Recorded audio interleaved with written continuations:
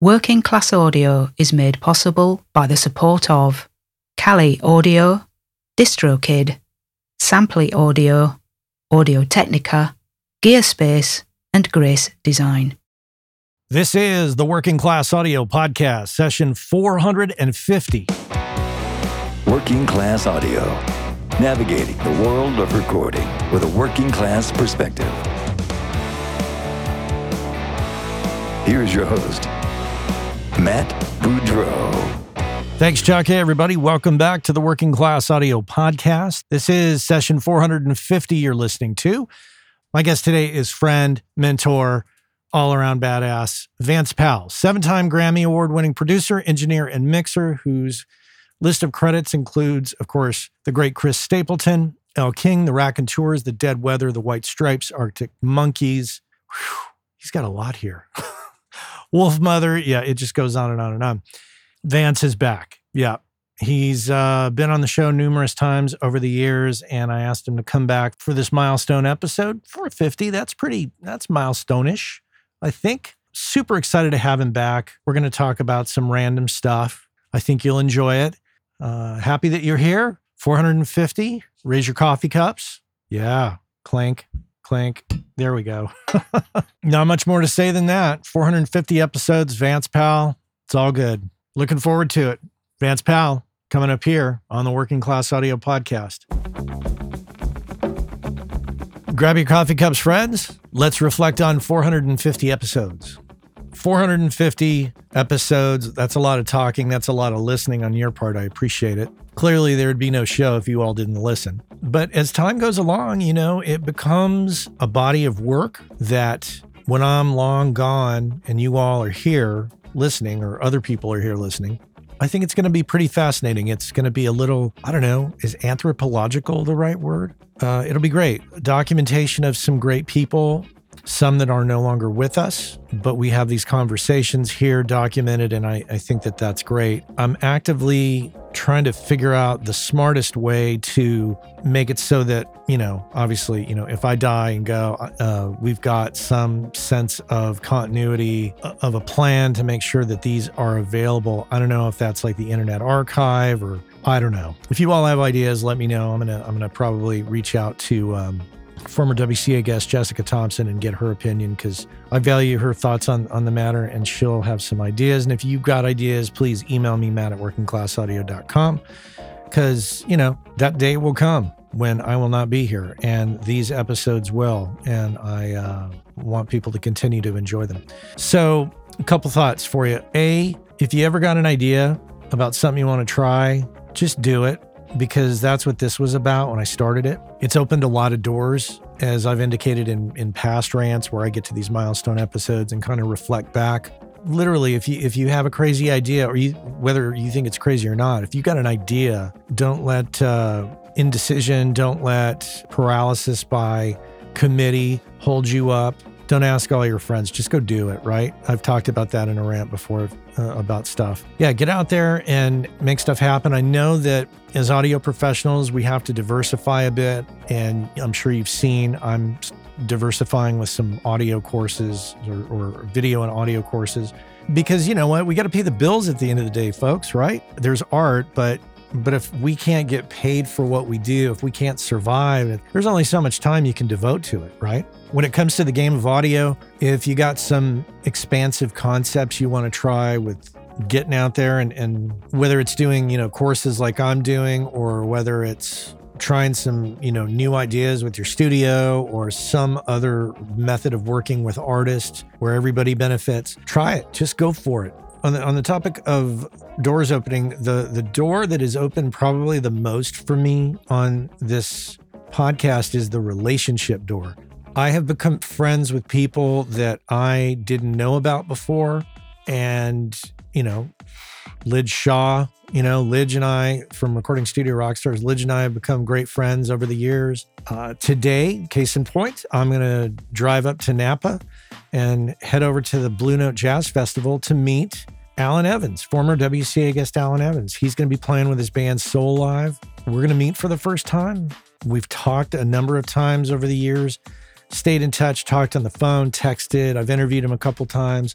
that's the great thing about doing stuff like this. When you consciously reach out to the world, great things can come. So I didn't get in this to make money, although the podcast does support itself, which is great because that way I don't have to pay for it. It pays for itself, and that's awesome. But I got into it for reasons other than money, and I'm glad I did. Although I will say this, that, we're next year's going to be 10 years that I've been at this. September of 2024 will be the 10-year mark. 10 years ago, my mind was just so focused on audio itself. And what I failed to realize, I think 10 years ago, was it's much bigger than that. It's much more holistic than that. It's much more broad than that. Audio is the component of a bigger picture idea. And also, it's gotten me to have a deeper appreciation, obviously, for business and money and the interaction of business and money and art and how to try to navigate that. And I think it's broadened my thoughts and ideas on what is possible. And it's also given me great ideas to inspire some of the artists that I work with, to get them to think outside the traditional way of doing records. I know I work with a lot of artists that are stuck in like the 80s and 90s way of doing things, or early 2000s for that matter. And I've had some great conversations where I've been able to say, hey, what about this if we think outside the box and we think outside the lines and we try to come up with a different plan? And that's fun to be able to, take this viewpoint that I have developed over the last 10 years and really inspire some people to go and run with some ideas. I don't know. I don't have to be involved, and I don't have to always be, on the forefront of that or getting paid for that. But it's great to really sit down with somebody and go, have you thought about this? I think in conclusion to this rant, try to not be myopic in what we're doing. Try to think bigger. Try to think not just about yourself. Try to think about others and how you can help and inspire others, and try to do this audio thing. Use it as a tool to try to accomplish something bigger. It's not all about the geekery of audio. While the geekery of audio has its place and its time and its importance, it's not really about that at the end of the day. It's about the communication. It's about the message. As you listen to this, think back. This is an MP3 that you've been listening to for almost 10 years now. And when you listen to it, do you sweat that it's an MP3? No. You're listening to the message. You're listening to the great ideas my guests have brought to the table to you. So once again, it's about the message. It's not about all the geekery. It's not all about the gear, although I do love the gear, just like you. That's fun. But yeah, be thinking about bigger messages, bigger ideas, inspiration for the people you work with in all the different industries that audio is utilized. And yeah, raising my coffee cup to you. Cheers for 450 episodes. I was almost going to say 450 years, 450 episodes. Cheers to that. Thank you all so much. Let's continue it on. Let's keep it going. And oh my God, man, shut up. Let's get on with this interview. That's my rant. Thanks for listening. Most of you already know about Grace Design and have known about them for years. They've been around since 1994. It was started by the two brothers, Michael and Eben Grace, who still run the company to this day. And you already know that they make incredible sounding products for us all. What you might not know if you don't know them is that Michael and Eben are two of the nicest people on the planet. Easily approachable, very knowledgeable. You might have met them at a trade show and experienced this. Without a doubt, it's one of my favorite companies out there in the world of pro audio. You might have heard me a few times talking about the Grace 908 Atmos controller. I think the most elegant solution, if you're going to be doing Atmos, that is the best solution out there, as far as I'm concerned, hands down. And prior to that, I was using the Stereo 905 controller for many years. Not only that, but most recently, I've used their 108 mic pre's to do the Room 219 combo jazz record that you might have heard me talk about. The point is that they check all the boxes for me. They're incredibly nice people. They make incredibly great products. They're located here in the United States in Lyons, Colorado, and employ a number of people.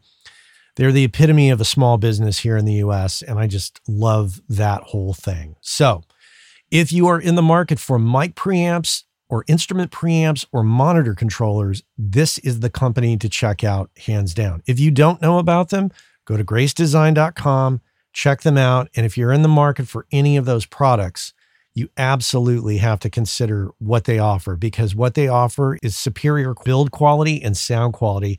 And those of you who bought their products in the 90s that are still using them, you know exactly what I'm talking about.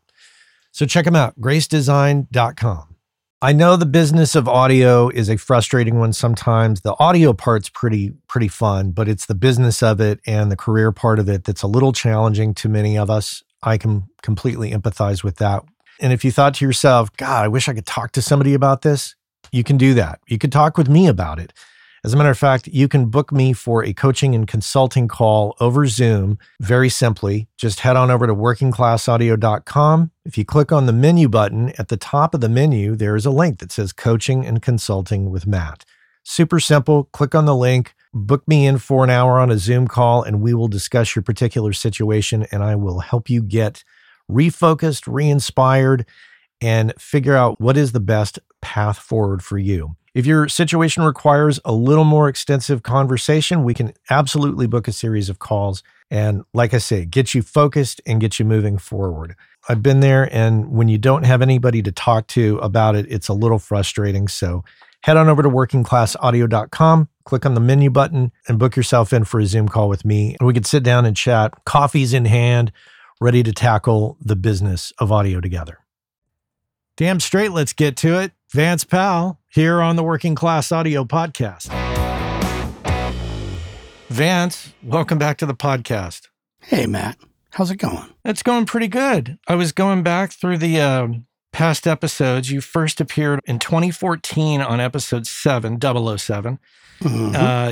You and I met once or twice at NAMM, and we did some short stints there, but then you had another dedicated episode. Episode 250 in 2019 was the last one you were on. Yeah, you haven't been loving on me for a while. I got to spread the love out over time. Every 200 episodes I see, I guess that's what it is. I guess that's what it is. We'll get 200 episodes in. Yeah, about every 5 years. Just come along. Just come back around. Good to see you. Yep. That last time we were on, I will never forget. We were there in your control room, and Chris Athens was in the back. And then we went to your house. Chris wasn't feeling good. No, I wasn't feeling very good. We swam, and then Chris and I both went to the airport, and he just seemed like we ate at some fast food place. He didn't feel good after the fast food place. Yeah, we ate at this restaurant here in town called Hugh Babies, and it is an awesome, fat-inspired burger. And I think that the whole NAMM weekend of partying and frivolity there in 2019, back before the world changed, I think it kind of got to him a little bit. So, yeah. He wasn't feeling very good, and that was a bummer. But he felt better later. Yeah. For the listeners, obviously for the backstory, go back to 007, check out 250. Yeah. At this point, you've had some pretty major success.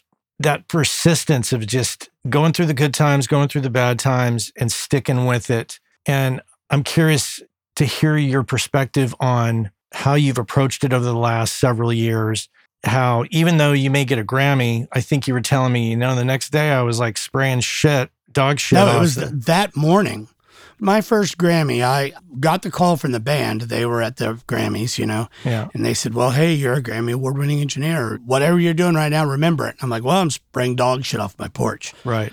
And the reality is that awards feel great at the moment. They definitely do. And awards are something that you can stick in your proverbial cap, your feather in your proverbial cap. But there are upsides to it. It's a marketing device. Grammy Award-winning engineer, he did this record. The bigger thing is not so much the Grammy Awards or however many, whatever, and none of that matters, is, okay, you did this record and I love that record. And that's the deal. It really comes down to that. If you do a record that people like, people will follow you. It doesn't matter if it was a Grammy winner or not. Some of the best records that I love by people that I care about weren't Grammy winners. And some of them weren't even big sellers. So those are the people that inspire me. So the awards aren't a big thing. It's easy to say that too if you have won an award. It's easy to say they're not a big thing. It is a big thing. It is awesome to be recognized by your peers for your work. It's really great. I think that if your goal is to win a Grammy, your goal is misguided. Your goal is not to win a Grammy. Your goal is to make something so great it can't do anything but win. And then it'll probably lose. But, because, a lot of times the good stuff loses. I'm going to be sour and say that Jack White's Blunderbuss lost to Mumford & Sons. Now, a lot of people love that Mumford & Sons record, but Blunderbuss was a really great record, and it was worthy of an Album of the Year nomination. It was worthy of it. It was great. And there was a couple other bands on that list, and they made good records too, but Mumford & Sons just sold a lot. I mean, I don't know. Can you remember any songs off that second Mumford & Sons record? Oh, I can't name one Mumford & Sons song. I don't want to sound like I'm running down Mumford & Sons. I'm not. They made a good record. But in the Grammy categories where everybody votes, it becomes a popularity contest. And you had a lot of rock people really love that Blunderbuss record. And Jack, he did a no limiting thing on the master. The master is as we recorded it. It's basically a kind of an old school level, not blasted. So that was sort of a deal. And it still made it to Album of the Year. And I think all those things but it didn't win. Traveler didn't beat Taylor Swift. Okay, I get that to some degree. Beyonce's Lemonade didn't beat Adele. That's a little weird one for me, but is what it is. That's how it goes. I'm sure that you've had your doubts over the years where you're doing stuff, you're like, oh my God, this is frustrating. You persist, you stay in it, you don't quit. I think that one of my faults, I'd like to say that I'm going to therapy to find these things, but it's not. I'm just getting old and figuring it out, is that I often find myself in gig jealousy. I'm jealous of other people's work. In other words, I'm jealous that so-and-so's doing this record. You know what I mean? And jealousy is an ugly feeling, sort of, because it can make you not like people for no reason. I have always struggled with that a little bit. It's easy for me to look at my path and see that I've got records that other people are going to be jealous of. I totally get that. I know of a bunch of records that I didn't get that I really wished I would have got. And I've known gigs that I lost that other people got that I just have to sort of fight my way through the jealousy part and try to still be cool about it. I have multi-year clients that have gone to other people. I know this happens because that's just how our business is. But it doesn't mean I'm not a little sore about it. You know what I mean? Sure. As it's not just me. I mean, many years ago, I mixed a record that had gone through some troubled, I didn't have anything to do with the production. It had gone through some troubled production. The record had been mixed twice, as I understand it, or at least once, by the producer and the engineer, who is a well-known guy. They're both well-known people. And the record came to me, and I was like, oh, yeah, look, man, this is awesome. I'll mix it. And I mixed the record, and the record was a hit. One of the singles was literally like the whole summer of 2015. It was like the single of 2015. And so later that year, or I guess in NAMM the next year, I was talking to one of my friends there, and obviously I'm being obtuse here. And I realized that the engineer who worked on the record, he was also talking to him. And so I said, hi. I said, hey, how are you doing? And he literally turned around and walked away. Wow. And I thought to myself, that guy will hate me forever for something that I had nothing to do with. And I just have to remember that and not be that guy. So it just kind of is what it is. I've been struggling this is what's funny. I don't have any reason to be doing this, but I've always been struggling for the last 5 or 6 years thinking, man, I wish I was getting this cool rock band gig or this cool blues act or this, whatever that thing is that we think is this level up. And I finally just relatively recently had to just realize and look around and be like, you know, man, you get to make some good records. You make a bunch of records that are cool indie records that people like, and your studio's paid for. And you've got to do some good work to keep doing it. But I'm going to turn 59 here next month. So I'm not a young spring chicken, and I'm not a guy who can go and do a lot of these super cool bands that have $1,000 for their record. You know what I mean? Or $5,000 for their record, or even $10,000 for their record. It's really, really hard for me to go, okay, cool. I'm going to set aside the amount of time I want to do this record for that amount of money. I just can't. It's not that I can say, oh, I'd rather not work, because that's not the deal. It's just I'm always kind of busy. So you have to prioritize. Yeah. And every now and then, I will do a record for low budget, and we'll just work out like a back end deal. And a couple times I've made my money back, like my time equals money back. And most of the time I don't. But I had a really great time making the record, and I'm proud of it. So what else is there? Yeah. I mean, you and I both know a ton of people, you interview a ton of people who make records all the time, who are on the charts and this and that and all that. And that is a great feeling, to have something on the charts and have writers write about it and people go on and on about it. It's a great feeling. But the fact of the matter is, man, you know, if you're in Des Moines and you have a studio in Des Moines and you're rocking some bands from Lincoln or from Omaha over there in Des Moines, and those bands like what you do and you like what you do, you win. Make some money, make a record, do your thing. And sometimes those bands turn into bands that are very cool. I don't know if I've ever asked you this. Have you ever wanted to quit? Oh, man. Have you ever just said, fuck this? This is just not working out to my liking. I actually never have. There's multiple reasons for it. One, I have an unnatural fear of failure. I don't know why that is, but I'm very fearful of failure. I don't play games because I'm not a good loser. My wife is always like, you're a terrible loser. And I'm like, yeah. So quitting would probably equate to failure. I would just keep probably plugging at it. But the reality is that I'm 59. You will be 59. Will be, next month. And, you know, I toured for 20 years. I've listened to loud rock music for another 20 years here, although I do mix quite quiet. I think like everything, like all fresh produce, it has an expiration date.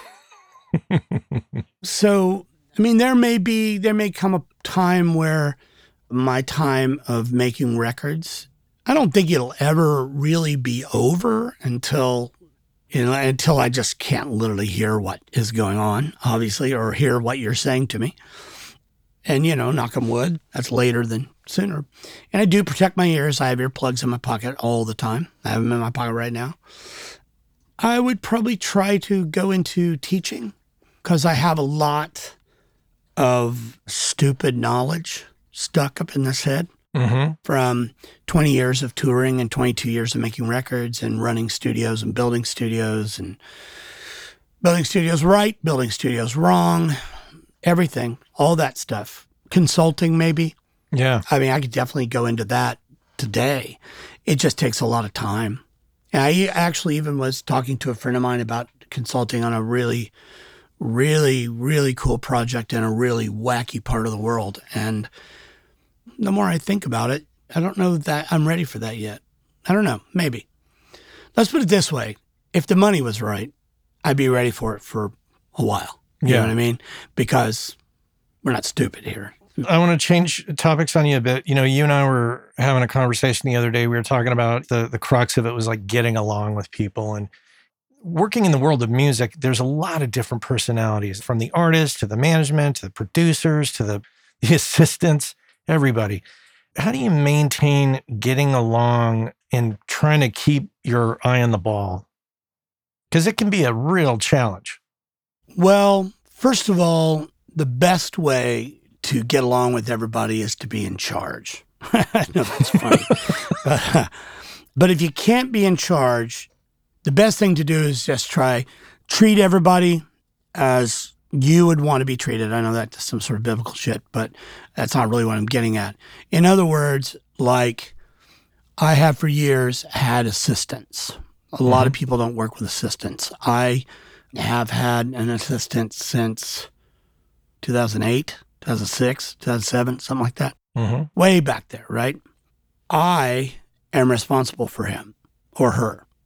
I haven't had a female assistant except for Gina Johnson. She's not really my assistant, sort of a co-creator on the Stapleton Records or co-engineer there.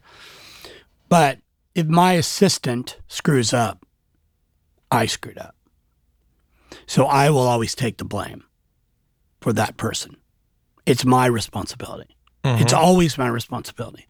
When I was on the road and I was the production manager, if I was the production manager and the lighting guy screwed up, I'm the one who had to go to the artist and say, hey, there's no follow spots today because the lighting guy, sorry, that didn't get advanced. That's on me. Even though it wasn't on me, it was on me. There's a backstory there, but it doesn't matter. And as a person on the road working for Claire Brothers, as I did, you had a commitment to Claire, you had a commitment to the artist, to both. You're sort of walking the line there. If some Claire gear didn't work, I'm the guy who had to take the responsibility for it because I was the Claire guy. If I, as the front of house engineer, when the Claire gear broke, well, guess what? It's my fault because the Claire gear broke and I'm the front of house guy. So it's one of those things. So I don't have any problem really taking the blame. Where it gets weird is when you're sort of working with a producer or an artist, and as the engineer, your job is to the producer. You work for them. And so you just have to kind of take it and hope that if something goes wrong, they take the blame because that's their job. But sometimes it happens, sometimes it doesn't. It's just kind of one of those things. And you just have to do your best to put it away. I'm not very good at it. I am, in my 59 years now, have got to a point where I kind of don't really put up with it. I'm not calling anybody out exactly or anything like that, but I just don't put up with it, which means I don't work for anybody else, pretty much. People call me all the time. I had a good friend talk to me the other day, and he was like, I'd love to come over and I want to come to your studio and record some drums on some tracks I'm producing and, have you engineer. And I go, I just don't do that. Sorry. Go to Sound Emporium, but I don't do it. And he's like, well, how come? But you're an engineer, you do that. I go, yeah, I do. But I did it forever. I did it. I went and made records for other people forever. And you know what? At the end of the day, there was no upside for it for me, other than just doing the work. I have work. Yeah. I can do the work here. I can stay busy. I don't have to figure out time in my schedule to set up a drum kit, set up all the mics, do all the thing, do all the patching, have you come in and record and want to record for a half day to record 4 hours of drums in my room, right? And then take the tracks out of here and go produce the record and mix the record elsewhere. Or mix the record yourself. I think this is just me getting older and getting to the point of being like, it's not that I don't want to work for anybody else, because obviously I do. I'll be Stapleton Records. I'm the engineer mixer. But I just don't want to do that anymore. Yeah. I'd rather be more of a creative part of it.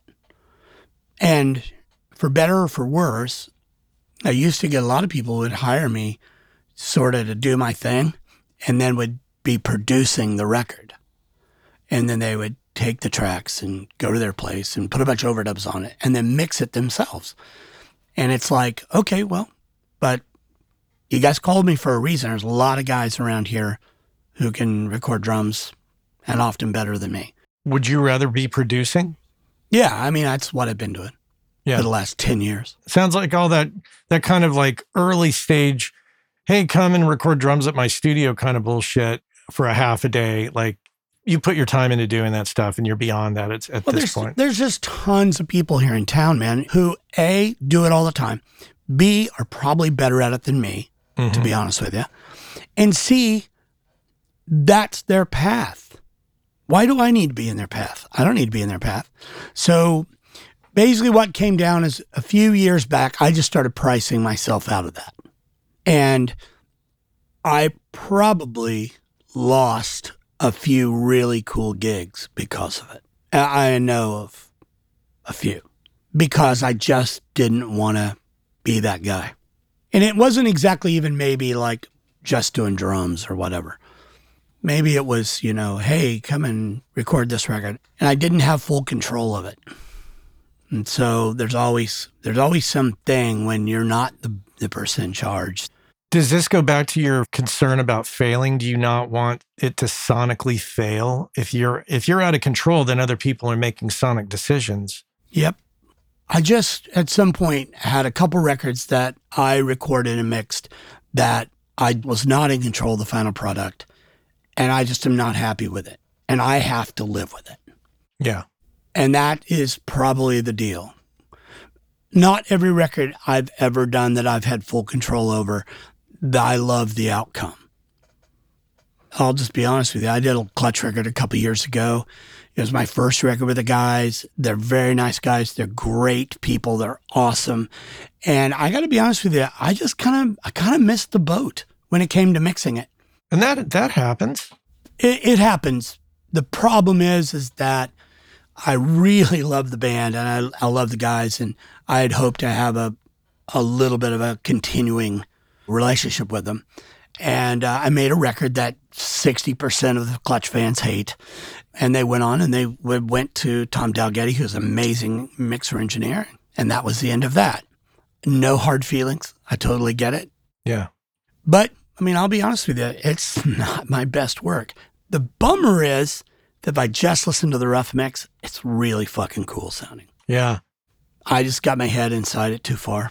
But moving forward for yourself, it just seems like you've reached a point where you're like, okay, to have the outcome of success that I expect, meaning you expect in a record, you need to kind of be at the helm controlling the sonic outcome to feel good about it. I feel like, yeah, that's how everybody feels. That's everybody's story. Yeah. Every recording engineer on the planet says, if I record this and mix it, it's going to sound better than if anybody else. And I've experimented with sending people things that I recorded to have mixed.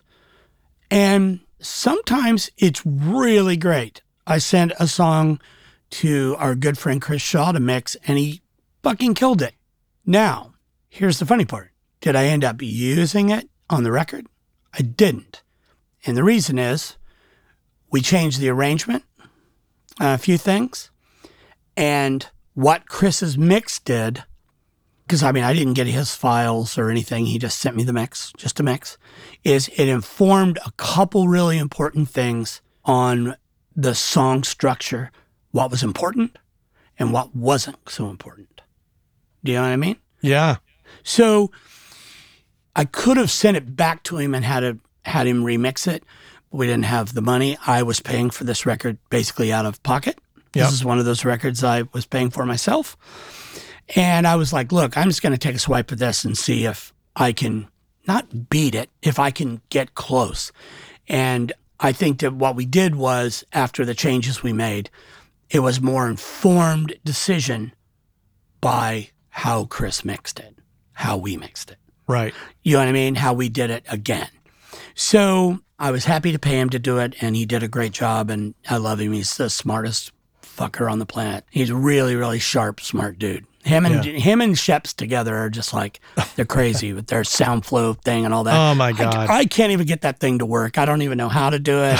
I don't even know what commands are on this keyboard, and I've been doing it for 20 years. Right. But I'm just in awe of how his records sound, and it's one of those things. Shifting topics, I want to talk about something that you and I talked about the other day, diversification, which is... Diversification. I know, it sounds like a Schoolhouse Come on, Rock how about thing. this? Come on over to Diversification Station. We'll teach you all kinds of other things. Schoolhouse Rock will teach you how to do it. It's Diversification Nation. That's right. So you were out in the Bay Area, and unfortunately we didn't get to meet up because you had some technical mess ups with something, but you have been out on the road with Fish doing this live broadcast thing. Yeah. Right?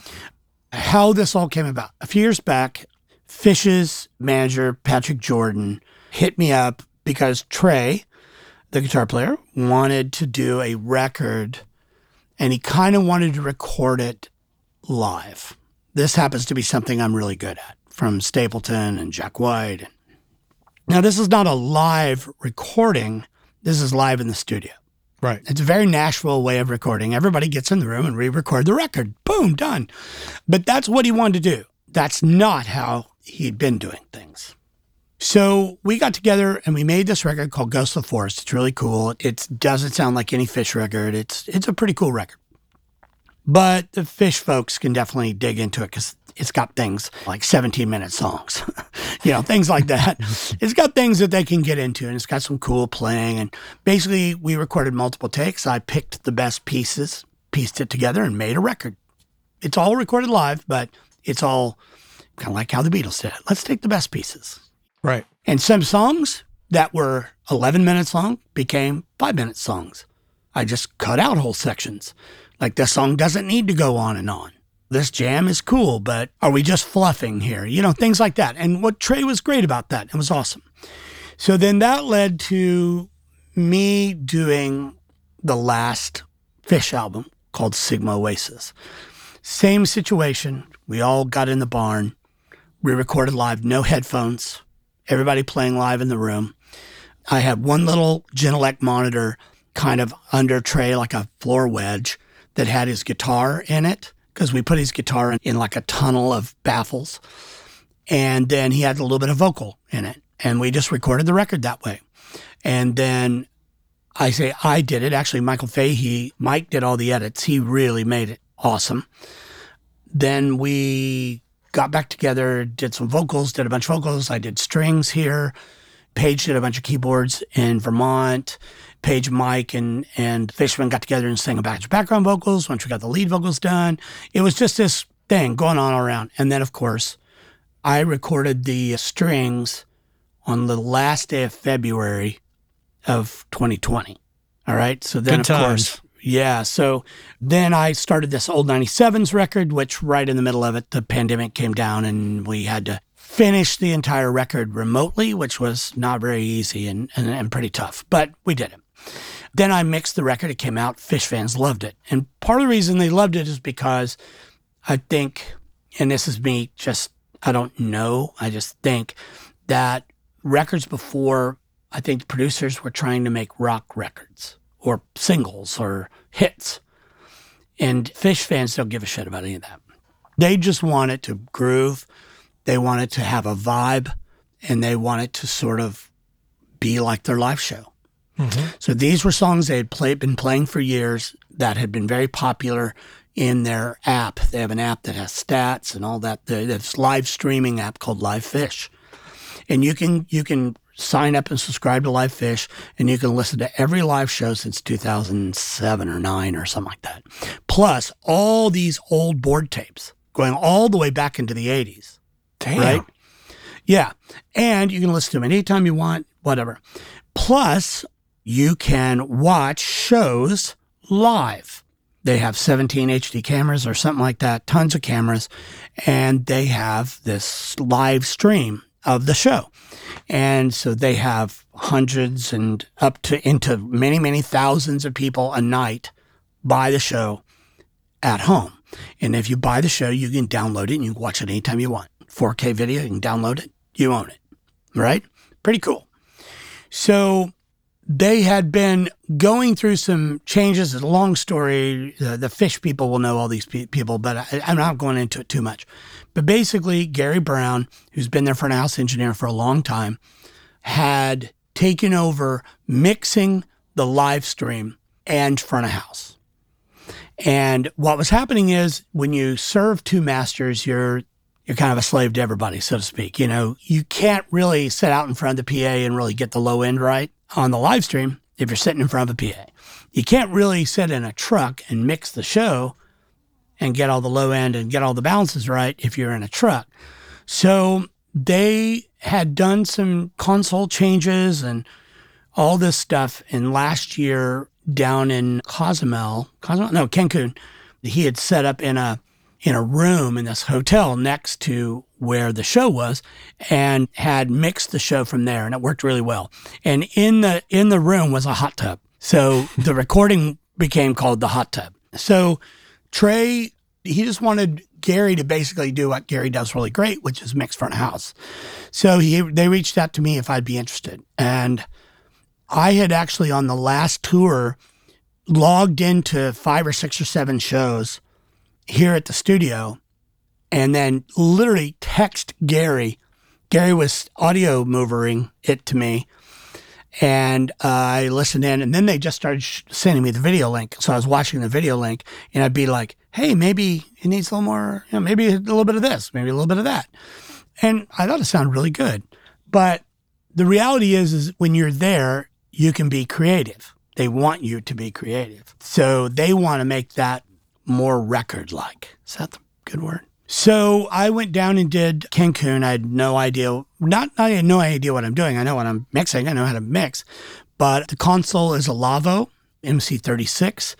This is a German broadcast desk, but it's also the desk of like Saturday Night Live and Kimmel and Fallon. And I know Fallon. I'm not sure about Kimmel, but I know Fallon.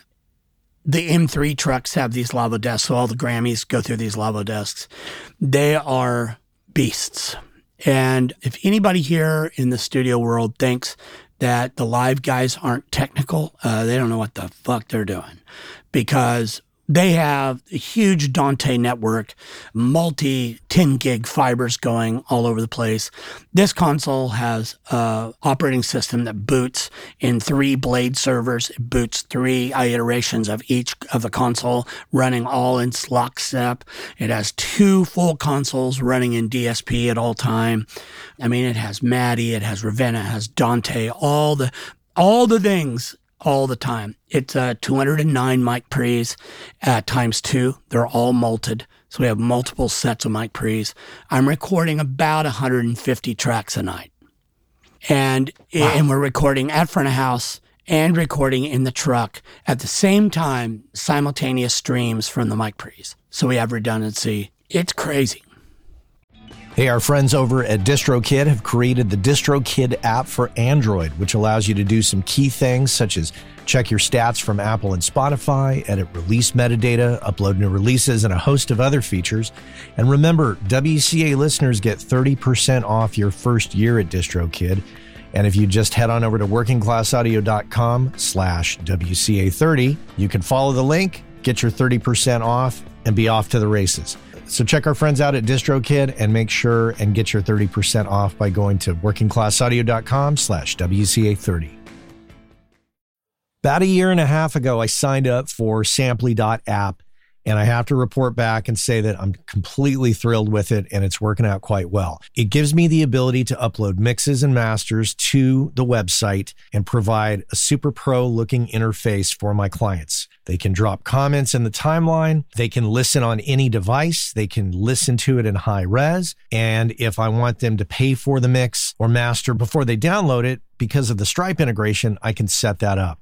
There's also Dropbox integration, which allows me to quickly create a folder in my Dropbox, which automatically syncs with Samply, makes it much more simple. You should check it out for yourself, but there's a deal to be had. So use the code WCA20. Go to Samply.app or Samply.app. Use the code WCA20, get 20% off, and you'll be off to the races. It's a fantastic tool that I think you're going to enjoy and will definitely make you look a lot more pro when you're delivering files to clients. Skip that whole business where you send it to them over Dropbox. That looks totally amateur at this point. Use Samply.app and use that code WCA20, and I think you're going to be really thrilled. Samply.app. Check it out. I want to interrupt you for a minute. Before Tom Petty's death, I went out to the Greek Theater in Berkeley and met up with Robert Scoville, and we did an interview. He walked me through his rig, sat front of house for the whole show, and I was legitimately seriously intimidated at the tech involved just in the front of house for Tom Petty.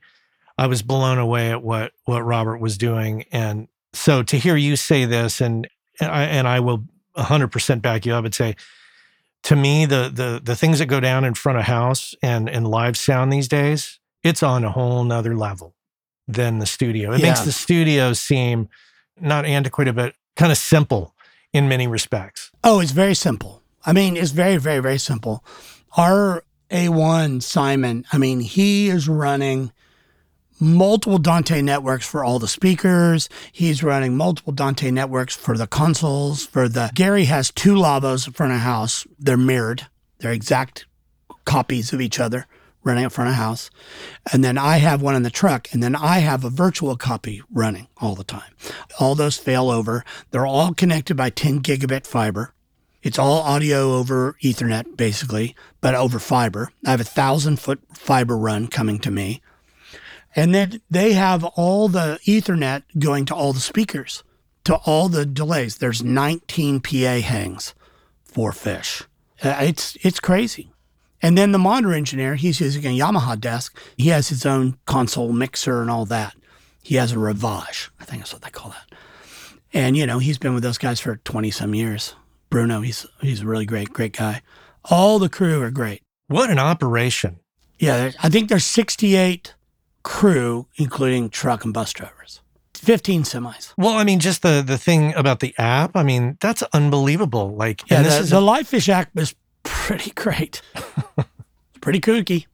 So this is kind of a little different than working on records with Chris Stapleton and Jack. No, it's totally different. It couldn't be any more different. But in the end, it's all about the mix. We did have a technical issue at Berkeley that was confounding. And basically what happened is the console, it's a long story. I'm going to try my best to get this right. When we went to Cancun, we had an MC36 in the truck. That's a smaller console that has the DSP for the mixer built into it. The idea for the truck was to have the 56, which is a bigger one. That DSP lives on stage. So I have a big mouse in front of me. Even though I do have audio in my truck, I have audio for inserts and all that stuff. And playback and monitoring. And really, the mixing is all being done on stage. They have a big rack called Bertha, monster thing with big UPSs and bunch of Cisco switches. And I mean, it's crazy. These 3 Dell Blade servers and blah, blah, blah, blah, blah. What happened in Berkeley was that Gary's console was trying to connect to my MC36, which of course was thousands of miles away elsewhere. And because it had not been taken out of the system. So there was this ghost console. And basically, it got itself into a frenzy and basically flooded my audio streams trying to find this console. And for some reason, it's funny, we rehearsed in Tacoma. We had a couple little issues that we thought were maybe boot order, right? The same issue, but it was just boot order. But we got it fixed. It was fine. It was working. Everything was great. When we got to Berkeley, one of the first things that happened is we had no internet. I know that shouldn't matter, but for some reason, the Berkeley Ethernet line was like 100 feet too short or something. And so it ended up, we had to jump through. We had terrible fucking internet service in Berkeley. And that's where all these problems started.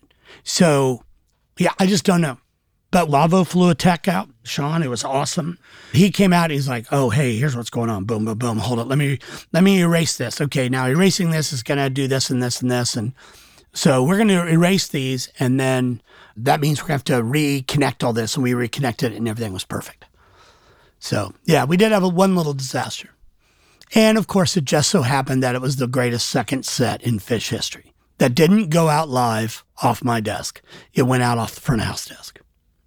So it was still captured. It was still captured. And then the next day, I remixed it and put it up. I spent the whole day, the third day we were there, remixing the show. Yeah. Yeah. That's what, yeah. Because that's when we were going to meet. And I was just like, "Yep, you want to come up sitting here and watch me, mix 3 hours worth of music." So, yeah. Again, and then mix 3 more hours. Yeah. Matter of fact, I didn't even do sound check that day because I was mixing. So. Yeah. It's a lot of work. I mean, it's a lot of work. There's a lot of inputs. I mean, I have almost 24. I think it's 16 now, but I will have 24 audience mics, and it's cool. Yeah, I mean, it's different from what you normally do. Yep. And it definitely keeps you on your toes. Yeah, that's definitely a fact. It's a challenge. Yeah. That's why I'm doing it. It's a little bit of diversification. Here's the things I like about it. It's a challenge. All right. I want to get my head around this Lavo desk. I want to get my head around that because I want to be able to know what I'm talking about when, like if I go to a Tonight Show with Fallon and I'm talking to Lawrence, I'm like, hey, so in your Lavo, how are you, blah, blah, blah. Or if I do with the guys in the M3 trucks at the Grammys, I now know how all that works. It's not like I'm clueless how they're doing this all. I know how it works. I know how the desk works because it's daunting. It's a very bizarre console in a very German way. You can hit a couple buttons and every fader on the console disappears. It'll just all go away because it's set up. You have 6 pages, basically banks, and each bank has 2 layers. And never at any one given time is all of the faders on all of the channels because I have a 56 fader console, right? So I have one set of faders, upper faders, just as my outputs. But I can hit a button and they all just go away. They're there. It's kind of like when you had a Yukon device and you just scrolled off into nowhere. Right, you know right. What I mean? You could just, or a Huey, you're just like, oh, where'd all my faders go? Or if you accidentally hit the option on the side when you're trying to highlight a track in the track listing and they all just disappear, it's just like that. What I'm really curious about, and I'm not trying to cast any dispersions on any artist in Nashville, but I mean, obviously working with someone like Fish, who's completely outside of the system, we'll call it, and they're their own entity, that's very different from dealing with like an established Nashville-centric artist. Well, are you talking about Chris? Because he's not a centrist artist. No, I'm talking just generically, not necessarily you. Yeah. Like I don't do any of that work. I don't do any of that Nashville work. But if you were dealing with a Taylor Swift versus a Fish, it's like 2 very different worlds. Yeah, they wouldn't come to me. Right. They wouldn't come to me. I mean, I remember recording a record for Taylor Swift's label at the time. And the A&R guy, it's one of those weird deals. The A&R guy asked me about mixing the record. And his first thing was, how many #1 country records have you mixed? And I said, none. And he goes, well, that's why we're going to go with so-and-so. And I go, okay, cool. This, by the way, a few years back, I'd won a Best Engineered Album Grammy. That didn't matter. I mean, I was a 3-time winner at that point. So whatever. But what's funny is, at that given moment in time, the week after that, we mixed Traveler, which is the #1 selling country record of the last 10 years. Yeah. That band I was mixing, you don't even know anything about. Now, part of the reason is because, I mean, they're very good. They're very good. I actually really like those guys. I'm not saying they are, but I like them. But the label did the thing. We made the record and they sent it to the guy who mixes all the country stuff, who's very good. And he mixed it, and it was very mainstream.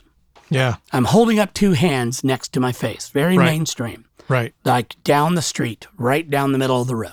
Cool. Would I have done that? No, I probably wouldn't have.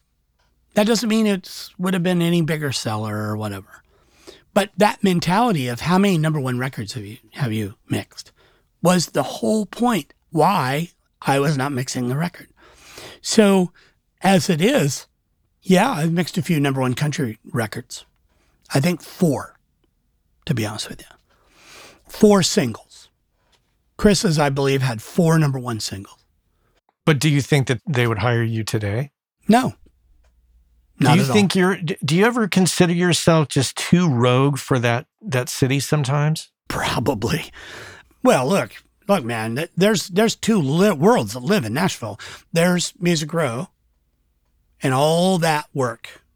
And I'm talking, the Morgan Wallens, the Sam Hunt, the George Orline, which is no longer a band, the Luke Bryan, the Luke Combs, the Lukes, all the Lukes, Lukes. you know what I mean? All those guys. That world is not anything that I know. I only know 1 or 2 people in it.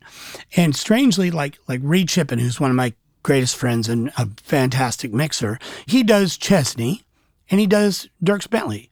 Those are big country acts that he does. Chesney doesn't even really land in that world. You know what I mean? He's kind of even above and outside it. Yeah. And Dirks is doing great. He's doing awesome. And he's kind of not outside that world a bit. But that mainstream country thing, that country music radio thing that's happening there, it's always been Music Row. It's always been those people. And it's always this group of people that make records. For a long time, it was Dan Huff and Jeff Balding. And well, there's a whole bunch of them, whatever. Those guys are great, by the way. Balding is one of the best engineers on the planet. And Dan Huff, I love him. He's a sweet guy. Dan Huff's never going to call me to mix a record. He says not. You know why? Because I don't have any agency. I hate that word, but I don't have any agency in that world, regardless of what you talk about with Chris. Right. Because Chris is an anomaly. Chris, I think a lot of people in Nashville, they understand he's the best singer in Nashville, period. He's one of the best songwriters in Nashville, period. He also is not malleable. He is not. He is the strongest steel. He is going to do what he does, period. And you know who else does that you've worked with? Jack. Yeah, absolutely. There's definitely a similarity there. Well, I think, they're very respectful of each other. I mean, the thing with Chris is going to do what Chris does. I mean, I can't speak for him, but I see from the outside, he's going to do what he does, and he's going to do his thing, and that's it. Period. Do you think you're attracted to working with artists like that? Hell yeah. Hell yeah. I'm always attracted to anybody who has a vision and is willing to stand up for said vision. Yeah. Absolutely. And do you think that they're attracted to you because you kind of bring something similar to the table? I don't know. Why do Jack and Chris bring you on? Well, Jack brought me on. Jack brought me on because I was fast, I think.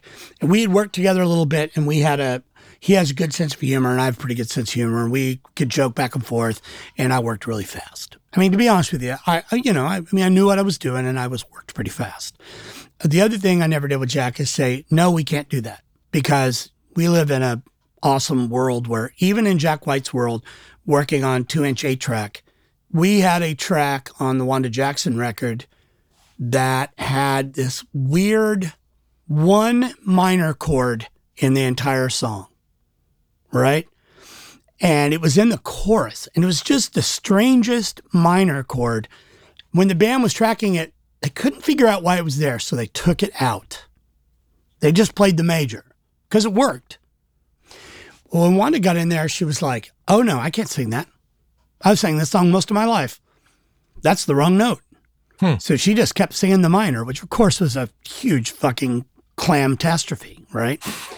So Jack's like, what are we going to do? I go, well, I can fix it. He goes, you can? I go, yeah. He goes, do I want to know how? I go, no. He goes, all right, how long do you need? And I'm like, half a day. He goes, all right, I'll see you tomorrow. And, we cut this song live all in the room. And so what do? Well, you start taking things into Melodyne and figuring out what you can move a half step that doesn't fuck up everything else. And we moved the whole track in multiple places a half step. Even the room mics, a half step. Unbelievable. Right? And it's for such, it is one bar. But that one bar made that song go on the record. Now, I'm not going to tell you what song it is because people go try and find it. But it's just one bar. So what did that entail? Well, that entailed me driving over to the studio, getting my Pro Tools rig with Melodyne, bringing it over, putting the 8 tracks into Pro Tools locked to timecode, Melodyning the one note, and then punching in one bar in every chorus on every track, one at a time, over the tape. So yeah. How do you do timecode on a 1-inch 8-track? It has 9 tracks. Oh. Yeah. It actually has 9 tracks. It has down at the very bottom, the size of a 24 track. There's a little track 24 at the bottom is timecode. And all the other tracks are like a 1/4 inch wide. And then there's a track 23 guard band. I was going to ask, is there a guard band? Yeah. Okay. Yeah, that's the John French Mark II 8-track kit. Awesome. I think that's why Jack White. Chris is a little different deal. I had done Sturgill Simpson's first record with Dave, High Top Mountain, and Chris liked the way that record sounded. And so Dave was producing the record, and they called me. I came over. We started out, we were going to do, I didn't know this until later, that they were only supposed to really do 4 songs, and we ended up doing 15. And that became Traveler. And I was just there. I just did it, and we did it, and everybody it was great. Did I know that record was going to be what it was? Sorta. Here's the weird part. We recorded 2 days, and then we had to leave for a day because the studio RCAA was booked for some event. So we went to the Castle, which is this castle outside of Nashville. It's an old roadhouse, Al Capone Roadhouse, actually. That was a restaurant for a while, and then it became a studio. We recorded 2 songs out there, and then we came back, recorded the rest of the record.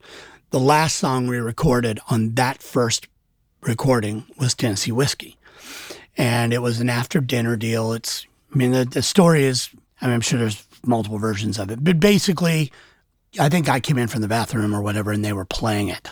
And we had a track called Jams. And I said, hit record, and they recorded it. And then I think either Dave was in the room or Dave was there or whatever.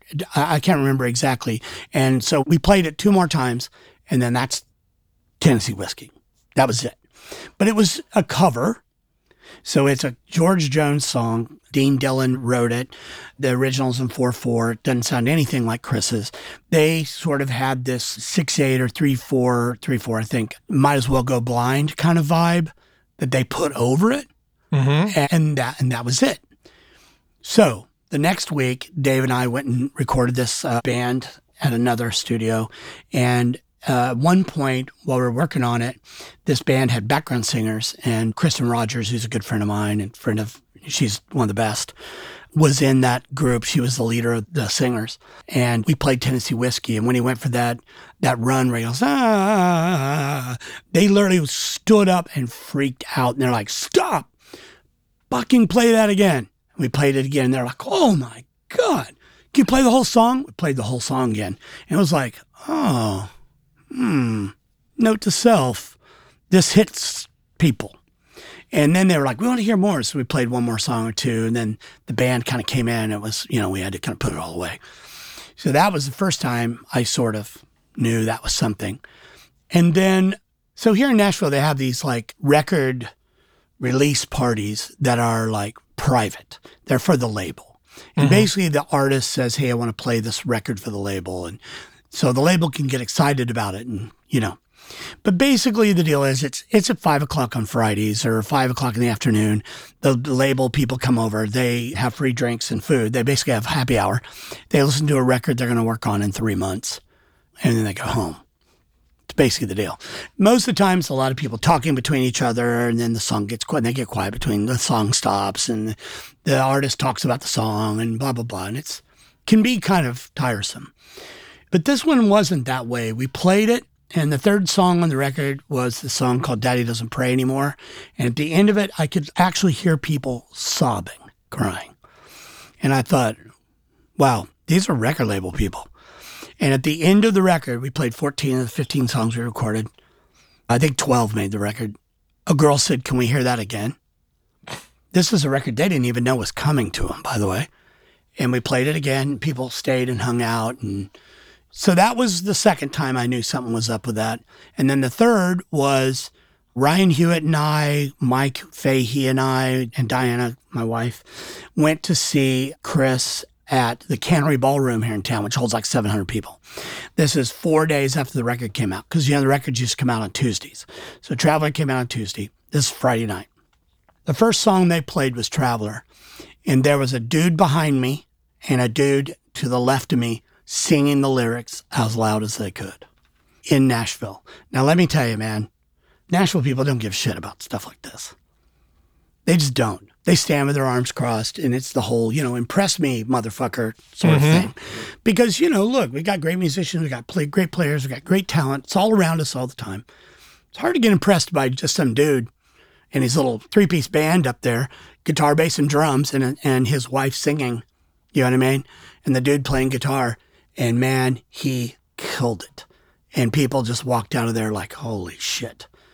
And so, and then of course the whole thing blew up with the CMAs. But there were all these like early echoes of what that record was going to be. And, and I have loved every single minute of making records with Chris.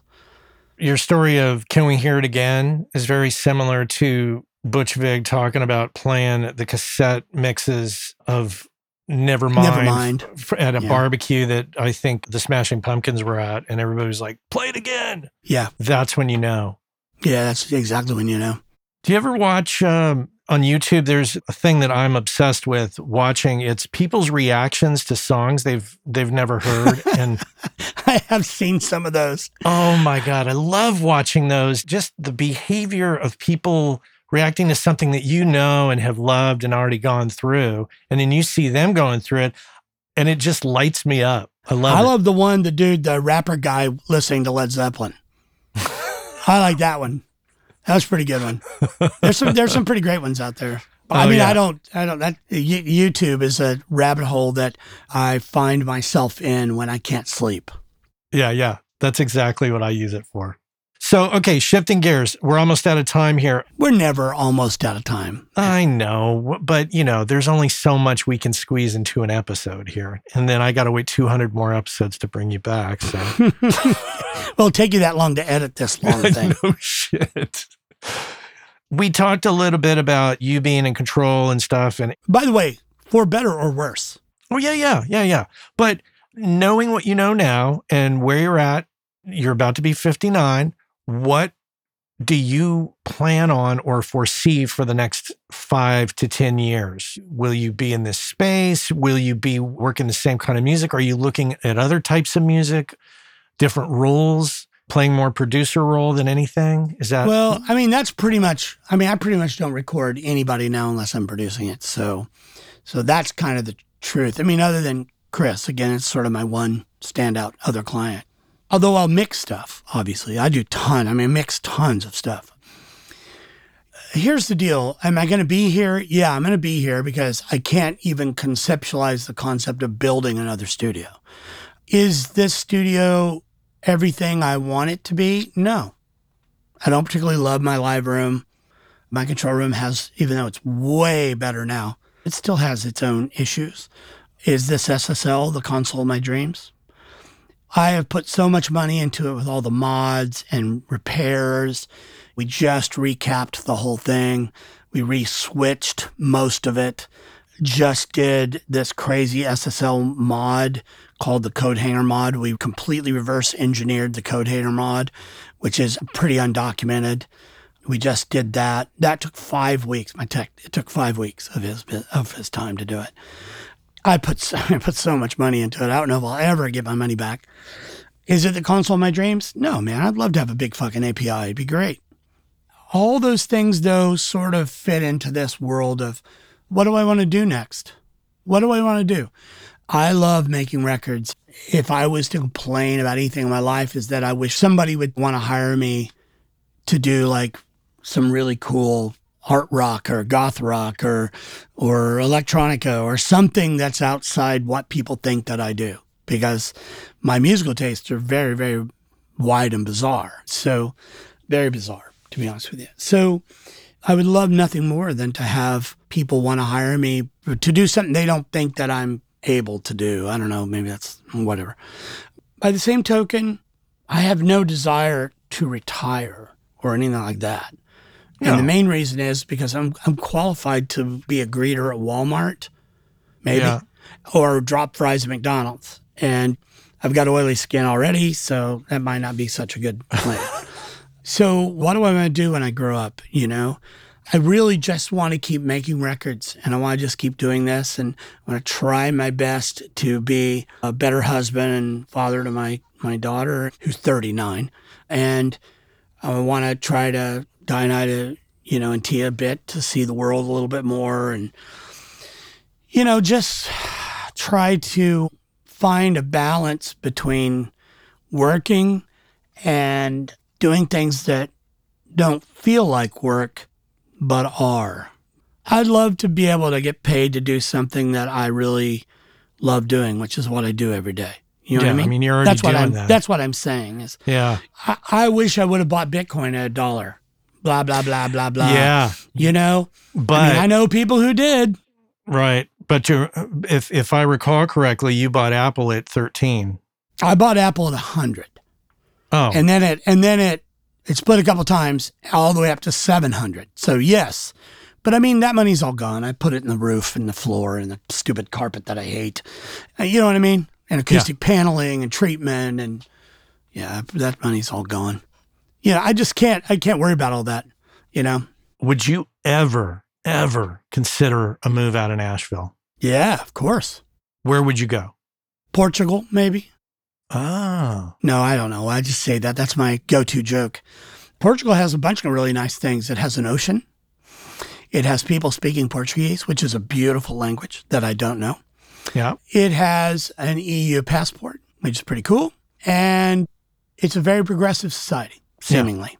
But it has all kinds of problems, Sure. The thing is, the democratization of the internet and the ability for us to do cool things like audio movers and stuff like that means I don't exactly have to be here in Nashville.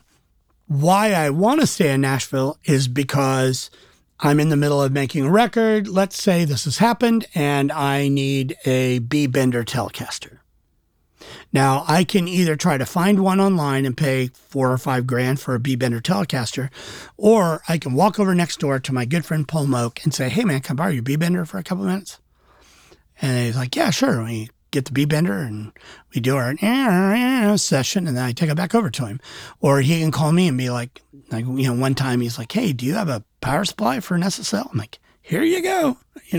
Put it on a cart and wheel it down the street or whatever. I don't remember what it was. It was something that I loaned him. But you know what I mean? That's the beauty of being here in Nashville, is that I can literally call a guy and say, hey, can you come over and play bass on this track? And he'll just come over and play bass. Famous, super famous, like famous not as a bass player. But he's come over and replaced a couple of bass tracks for me before, like ones that weren't played very well. And, I'll go and play. He'll learn the part, and he plays it just like they played it, but in time. Because he's great. And, that's the nebulous thing about it.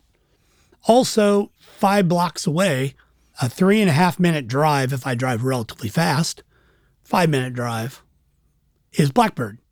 I mean, I've literally drove over and been like, to Richard Ely, who's the tech there, like, hey, do you have this 13 microfarad capacitor? Do you have one of these or whatever? Do you have a 47K ohm resistor? Do you have 2 of them? Well, it's the resources of Nashville. You've put your time into Nashville, and it's just a place that's got everything you need to do, all the resources to make records, players, gear, spaces, inspiration. I mean, if this has happened a couple times, a band has come to me, and the band is big. It's like 6-piece band. My room's relatively small, dude. So, should we just go to Sound Emporium or Blackbird, or should we just go over there and do it there? Yeah, let's just go and do it over there. Okay, cool. We go and do it there. And if I lived in wherever it was, Portugal, you're not going to have, I mean, for me, it's probably not ever going to be outside the country. Yeah. Although I don't know. Yeah. We'll of course, see. There's always Los Angeles. No. Yeah. No, I love a bunch of people there. Man, I love so many good people there. But no, I'm not going to move there. I like the Bay Area. Bay Area is cool, but I don't want to live in San Francisco. And I can't afford to live in Berkeley, and I can't afford to live in Santa Cruz. That's the other problem. The other problem is we're going through a housing boom here, and our house has increased in value. But I mean, a friend of mine moved from Nashville, from LA. He's a smart, rich dude, and he was like, so how big's your house? I'm like, it's 2,700 square feet. Although it's really 1,700 square feet, but they finished the basement. And so that added another 1,000 square feet to it. And he's like, wow. And I have a pool, which you've been to. And he's like, yeah, that's like $1.7 million or in LA.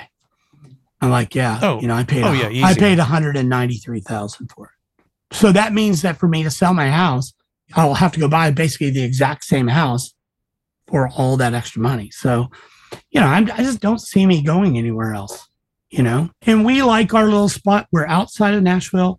The only thing we don't like about it is not a lot of great restaurants, a lot of chains, shit like that. And there's nowhere to walk to anything. Mm. We walk a young Snorri dog down here, Rocco, every night. And it's great. It's a mile walk through our neighborhood. And it's great. It's quiet. Yeah. And not a lot of BS going on. There's not a lot of crime. It's nice. All right. Final topic, Atmos. I know that you've switched over to Atmos. Well, I can't say I've switched over to it. I have the ability to do it. You've implemented it. I have implemented Atmos fully into my rig here. I'm staring at the renderer up there. It's staring at my face. Okay. From our conversation the other day, it seems like you're still at the early stages of it. Yeah, I think we're all standing on the banks of the Mississippi, looking across to the Wild West over there. So a few things. A, I'm not doing any remix work. Like I'm not doing any catalog remix work. I'm not doing any of that stuff. If I was doing that stuff, I'd probably get a lot better at it, to be honest with you. I'm only doing records that I've done. B, a lot of the records I do and have done come from what I would call current low track count. So 6 or 8 tracks of drums, bass, a couple guitar tracks here or there, solos, a piano or a B3, vocals, some background vocals. Relatively traditional sort of rock and roll production stuff. I can't get my head around the concept that all that stuff doesn't need to just be in front of me. Mm-hmm. And that the room or a room that we're in or some sort of thing needs to be behind me, right? Where I struggle is that there's a lot of stuff that you listen to on Apple and where playing back in my room where there's whole parts in the rears, there's whole parts in the sides, things going on above that aren't elsewhere. And I can't, for the life of me, make any of that work in any sort of binaural fold down or anything that I like. So I just think that I'm stupid with it right now, that I don't exactly know what I'm doing. And to be honest with you, I don't have the time, which sounds like that's everybody's beef, because time is money. I don't have the time or maybe the willpower to just spend a few weeks teaching myself how to be really good at it. Does that mean I think I'm terrible at it?